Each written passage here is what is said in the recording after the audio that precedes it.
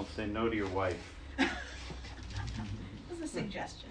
That's my lesson for today.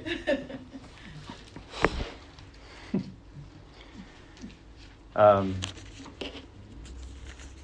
a beautiful thought that came out this morning from hymn 373 and others, that the Lord Jesus leads the singing in the assembly.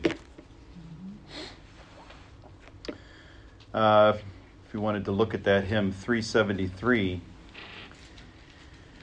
speaking of the Lord walking these paths that we walked, everywhere we went, he went first.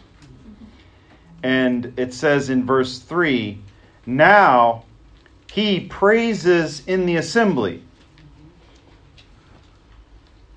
Now the sorrow all is past. A little bit further there.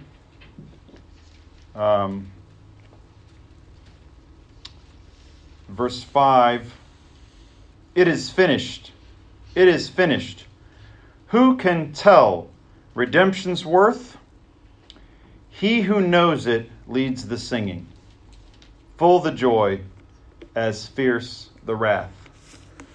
And I just thought we could just reflect briefly on that thought, that the Lord Jesus is our song leader. He's our leader in so many ways. But one of the ways he leads us is leading us in the singing. A few verses here and then a few thoughts. So from Psalm 18,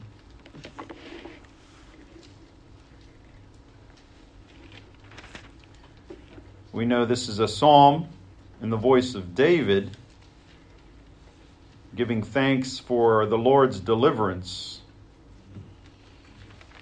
And our brother Ken brought these thoughts to us, how he heard his cry.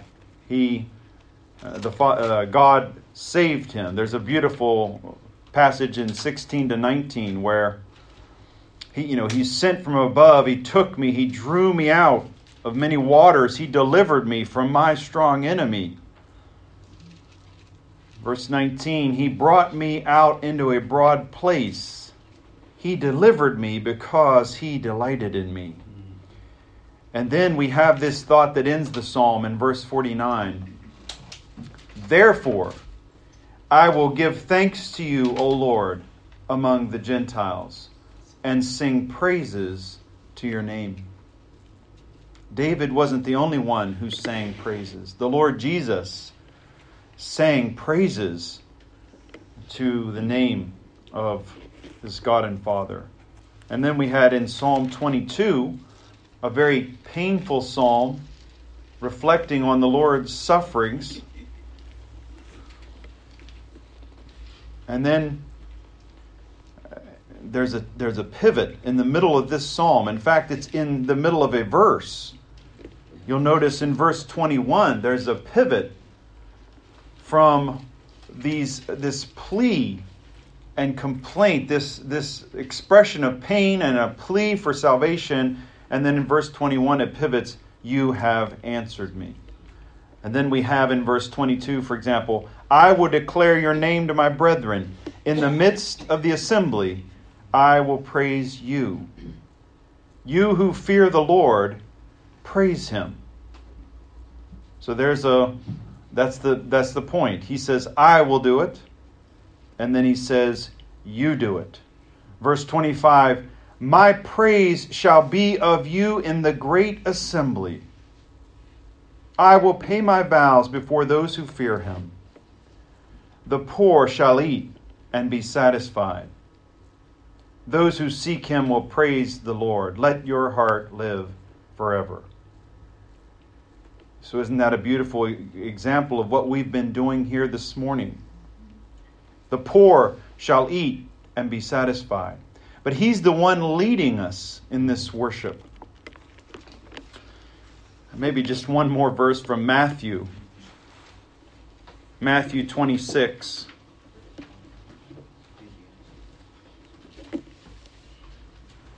It's a really short one, but it's a verse that I really like. Matthew 26, verse 30.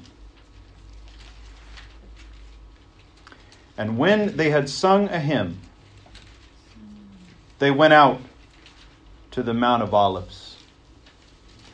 You know, I love to sing. I've always loved to sing. And I love the fact that the Lord Jesus is a singer. And I wonder what hymn they sung. You know, we always have these wonderings, these speculations. But whatever it was, just think about the fact that as the Lord prepared to go to the cross, he sang with his disciples. He sang a hymn, no doubt, of praise to the Lord. He sang a hymn of the Lord's deliverance, even though he knew what was coming that night. And so I think I wanted to share those thoughts that some of you may like to sing, some of you may not like to sing. Some of you may think you're a good singer. Others of you may feel like you don't like the sound of your voice, or you kind of sing quietly because you're afraid someone else might hear that you're off key. But I think there's a real beauty in thinking about the Lord Jesus being here, guiding us, leading us in the singing. You know who I think of a lot when I think of that is Brother Viv Smith. He leads singing a lot from New York. Is that his name? Yeah. Right? Viv Smith, yeah. Sometimes I get my Viv Smith stuff mixed up. But, you know, he'll lead the singing. And, you know, he sings really loudly and powerfully. And it makes me want to sing louder. You know, if you've ever been there where he's leading the singing, he'll wave his hand sometimes and he sings really loudly, and his favorite word is lustily. And it pulls it out of me too. It makes me want to sing loudly.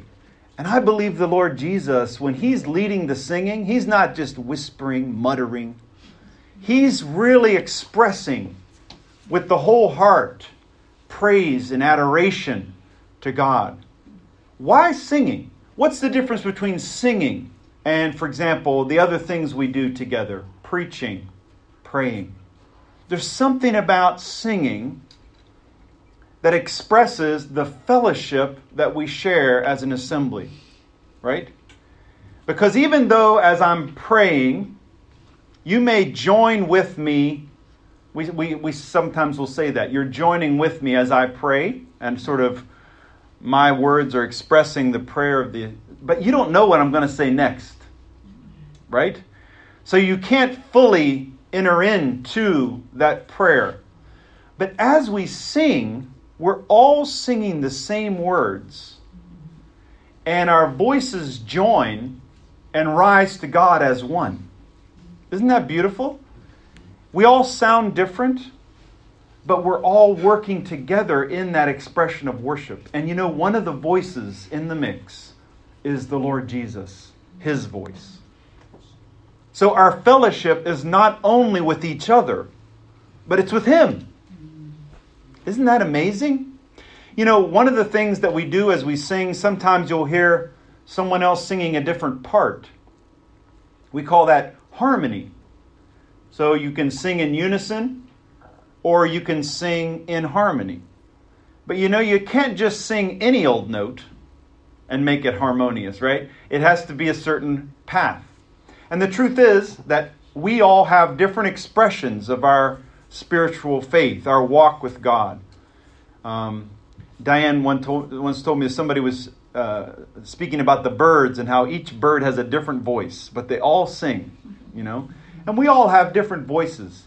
And sometimes we might be even singing different notes. But those notes blend into a beautiful harmony that expresses the glory of the Lord.